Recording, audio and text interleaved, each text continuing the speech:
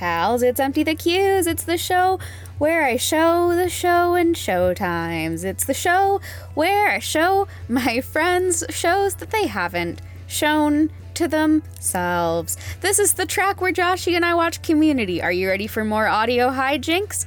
Yeah, you better be. I promise it gets better. You know, I promise everything gets better. I don't know if I think I believe that. Let's not, you know? I think let's not have this conversation. Okay, enjoy. Okay. Whew. Alrighty. Well, at least that one didn't make me cry. Yeah, that's great. So we've just watched Community episode 3. No, we just watched episode 4. Did we? Yeah, that was episode 4. Episode 3 was the one with the documentary. Yeah. Will, are you drunk? God, I wish I were.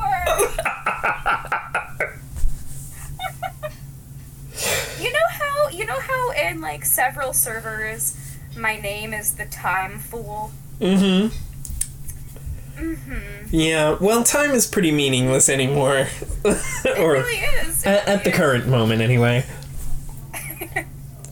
So we've just watched episode 4, which was Social Psychology. How'd you feel about this one, Joshy? This one was a much more lighthearted episode all around, and I loved it because it was Shirley-centric, and I love Shirley. Yes! Oh my god, she's so good. I'm so glad that you like her. So, go ahead and break down the plot for us in this one. So there's 2 plots, really. The A plot is that Britta starts dating this kind of douchey, hippie guy. And the B plot is that Jeff and Shirley get closer by bonding through gossip. Yes, it is delightful. Yeah, and that is the long and short of those 2. Yeah. So... Oh, wait, and of course the, I forgot, no, the psychology experiment. Oh, yes, oh my god. I forgot, yeah, that's really the A and B, is the psychology experiment and the gossiping and Britta. Yes. So the Britta stuff is all, like, scaffolding more things to come, and is kind of the inciting incident that leads Jeff and Shirley to start, like, hanging out. I really love that the way that this starts is that Jeff and Shirley walk the same way to their next class, and, like, it would be really weird and awkward to not walk together at this point and to not talk, but they both know that they don't really have anything in common. And it comes across as, like, Jeff being bored by Shirley because she's so nice. But by the end of the episode, it's very clear that Shirley is also very bored of Jeff. Oh, yeah. And without, like, them shit-talking together, she has no interest. No, she knows what he's good at, and it just so happens to be the same thing that she is good at, and she has no interest in the rest of his life whatsoever. It's great. So they start shit-talking Britta's new boyfriend, Vaughn, who is... I hate Vaughn. Elliot. Oh, he's the fucking worst. He's every, like, white hippie hacky sack dude at college. Spends a lot of time in the quad. Yes. He looks smelly. He is stoked about ultimate frisbee. It's the classic. It's the classic trope. Britta is into this in a very shallow way, but Jeff is still a big mopey infant about it because he is useless. And Shirley just like shit-talking him because he's so shit-talkable. Yeah. I mean, honestly, most of what we were discussing while this... I'm sorry to say he is recurring. Oh, really? Oh, well. I mean, most of what we did while we were sorry. watching this episode was shit-talking Vaughn, too, so... Yeah, it's so hard not to. He's just beat for beat. Every dude you meet like that in college is the same person. Mm-hmm. And it is exhausting. Yeah, I just... And he doesn't technically deserve what happens to him over the course of the episode, but, like, I'm not sad it happened. Right.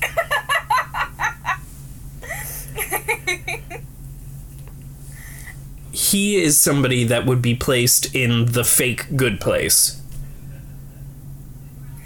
Yes. Oh my god. So true. Oh, well, I guess they know that they know it's the fake good place. Yeah. But they're not listening to my episodes. It's fine. Oh, are you kidding me? They absolutely are. Well, that's good, because I'm listening to theirs, so... Good. I want to talk about the psychology experiment. One, because it has one of my favorite Troy moments of the whole series, and also because it's so much nicer than I remembered. It's very sweet. It is. The resolution is very, very heartfelt. Yes. So Annie gets Abed and Troy to be test subjects in a psychological experiment done by Professor Duncan, who is the guy, the hair, John Oliver. Ugh. And it's like wildly unethical. Oh, yeah. In every regard. The whole experiment is that they're going to keep saying that the experiment is about to start and just see how long it takes them to break. They are learning nothing from this. They are just, like, spectating. Everyone crumbles until it's just Troy and Abed. And then, Josh, how would you explain what Troy does here? When Troy breaks, he goes to leave, but he's been, like, sitting in the same position for so long that his legs are asleep. So he has to crawl out of the classroom, and he does it like he's, like, a soldier crawling, because he can't move his legs, so he just sort of pulls himself along by his arms. It is the funniest looking thing I have ever seen. I feel that action so deep in my soul so often. I completely understand the feeling there.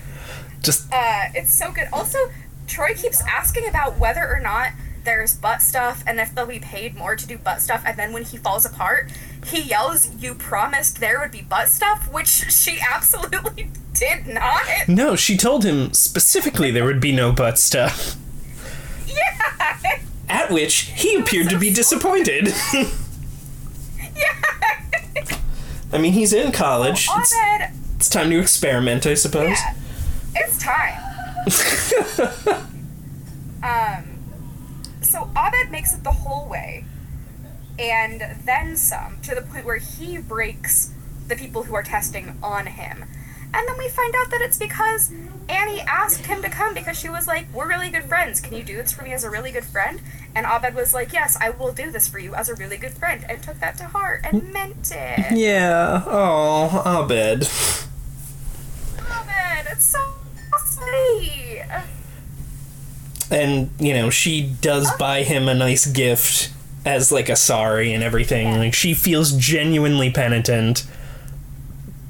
Yeah, and it's clear that she also, like, cared and paid attention to what he said, because she got him the Indiana Jones movies, but not the fourth because it sucked. Yep. Which is, like, exactly what he had said to her, which was very sweet. Yeah.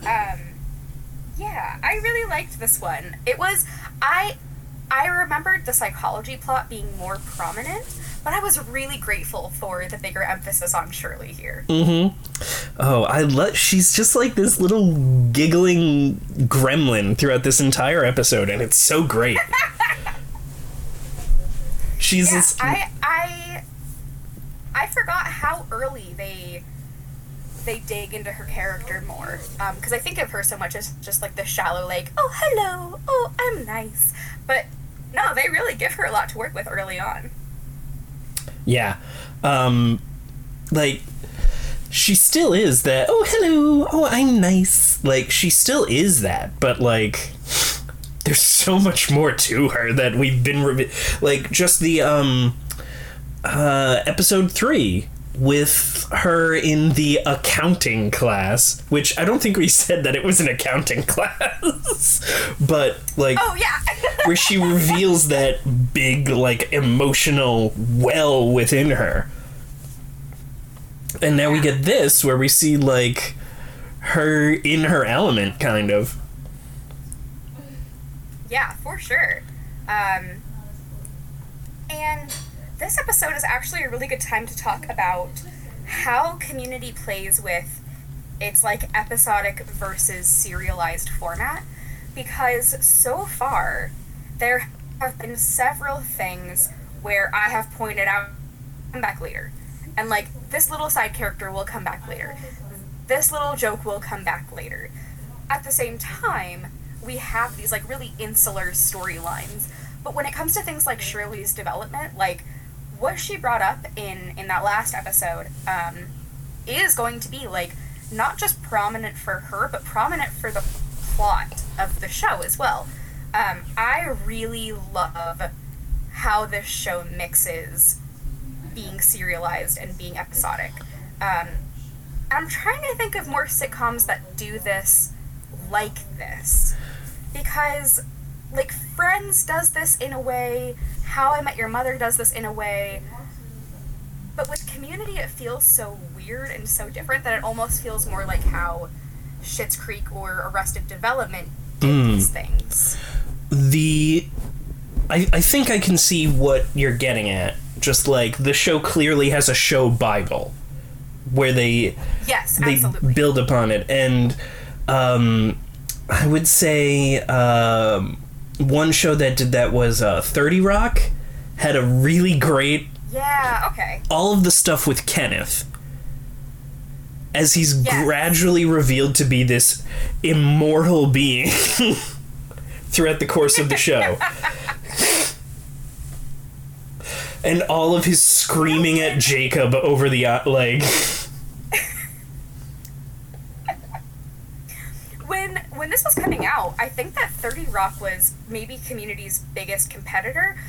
I remember people falling into, like, Community versus 30 Rock camps. Like, the two camps of the weirdest NBC sitcoms that didn't get as much love as they deserved. Which is funny, because looking back, they're so wildly different. Oh, yeah. And I will say, even including most of the stuff that Pierce has said so far, Community has aged much better than 30 Rock has. Yeah. Thanks, Tina Fey. Yeah. Like, what were we just saying in that last episode about white feminists? Yeah. There's a lot that I enjoy about 30 Rock, and then there's a lot of stuff that I'm like, oh, wow. Yeah.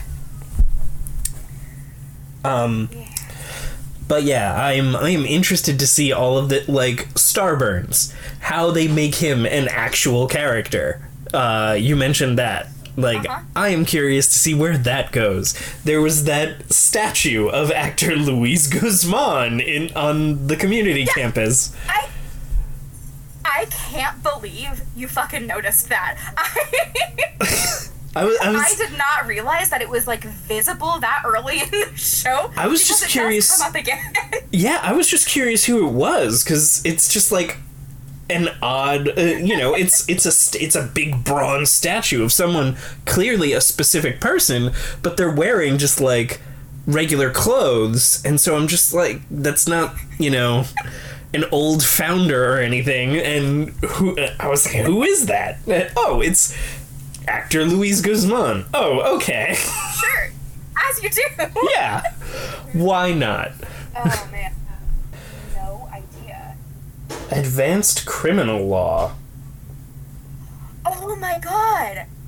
Joshy, the next episode is the one about that statue of Luis Guzman! Oh, wow. Oh, excellent. Hot damn! Oh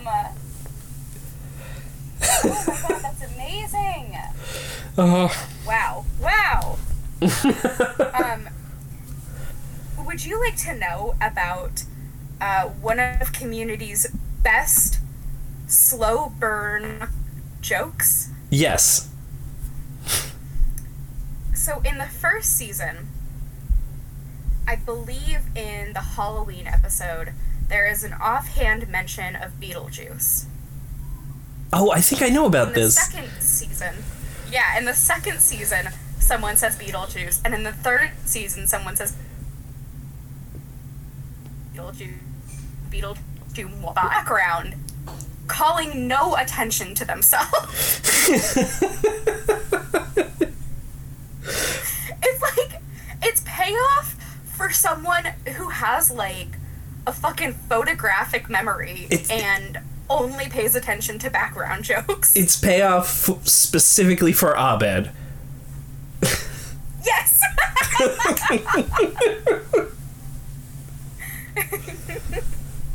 Okay, I want to get back to Britta, actually. I checked in with you after the first episode saying, like, yeah, your guesses for Britta were fairly off. How are you feeling about her right now? Okay, so here is how I feel about Britta, and it's this exact sound. That is how I feel about Britta. I don't care for Britta. I am very interested in whether or not Britta will, like, redeem herself in your eyes or, like, become worth how obnoxious she can be, because the show leans in harder, but she gets a lot goofier, which I enjoy. Mm-hmm. I'm really curious. I wasn't expecting you to dislike her, but it makes a lot of sense now that I think about it. It's just, she's just, I don't know. It's the, and I hate this term, just like, she's so fake. Like, she's very fake. And it's so upsetting. I thought she was going to be this, like, clever, like, foil to Jeff throughout this entire thing. Mm-hmm. And then she's not the standard, like, stereotypical will they, won't they sort of character in a sitcom. But she's like that at the inverse angle. If that makes any sense. Yeah. That's fascinating. Like, so far, all of the major will they, won't they moments have been her leaning into it. As opposed to, like, in Ross and Rachel or something, where he would make an like, stretch out his hand or you know, take, make some sort of gesture. And I don't know, I just don't, she's just, she's the anti will they, won't they, but not will they, won't they, is the thing. Right. Yes. She's like the photo negative. Yeah. I do like that they have Jeff play his hand so quickly that she pretty immediately has all of the power in that relationship and can be the one to be like, no. Because, like you said, like, I think that it could really easily play the opposite way, and I think that in most shows it would play the opposite way. But I like that she's given some status above him and has more power and more agency, I would say, than it would be in other shows. Yeah, I like that, but then she does stuff where, you know, she, like, confides in him about her relationship, knowing that he clearly has feelings for her. Yeah, that was shitty. Like, even if it's just dick feelings, like, she knows that there's something going on there. Yeah. That was very shitty. Mm-hmm. And I understand the need to, like, do it for writing and exposition reasons. and maybe even character reasons. Like, maybe Britta really is that, like, careless, but still, my dude. Yeah, it's just kind of, I don't know. I'm hoping that I get to like her, because right now I'm really only prepared to hate Chevy Chase. Yeah, and you will continue doing that, with those moments where you are shocked that you care about him. Oh, God, I hated that. I hated caring about that character. There's gonna be a lot of those moments, like a shocking amount. But we'll get to those later. I'm just hoping that, like, they give him some actual character growth and not like, oh, he's good, and then he does something terrible, and then he slowly crawls his way back up to that, like, neutral spot that he'd been in for a while. You know, it's not that. Oh. God damn it.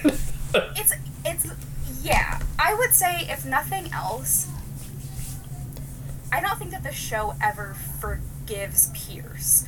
Actually, I think what's really interesting about the show is that I don't think it ever forgives anyone for any of the shit that they pull. I like that. Like, I feel like, and that's another thing that most shows do, is, like, when they give you some kind of, like, sad backstory for a character that's meant to just, like, justify everything, and then you can be like, oh, it's okay that they're shitty because XYZ.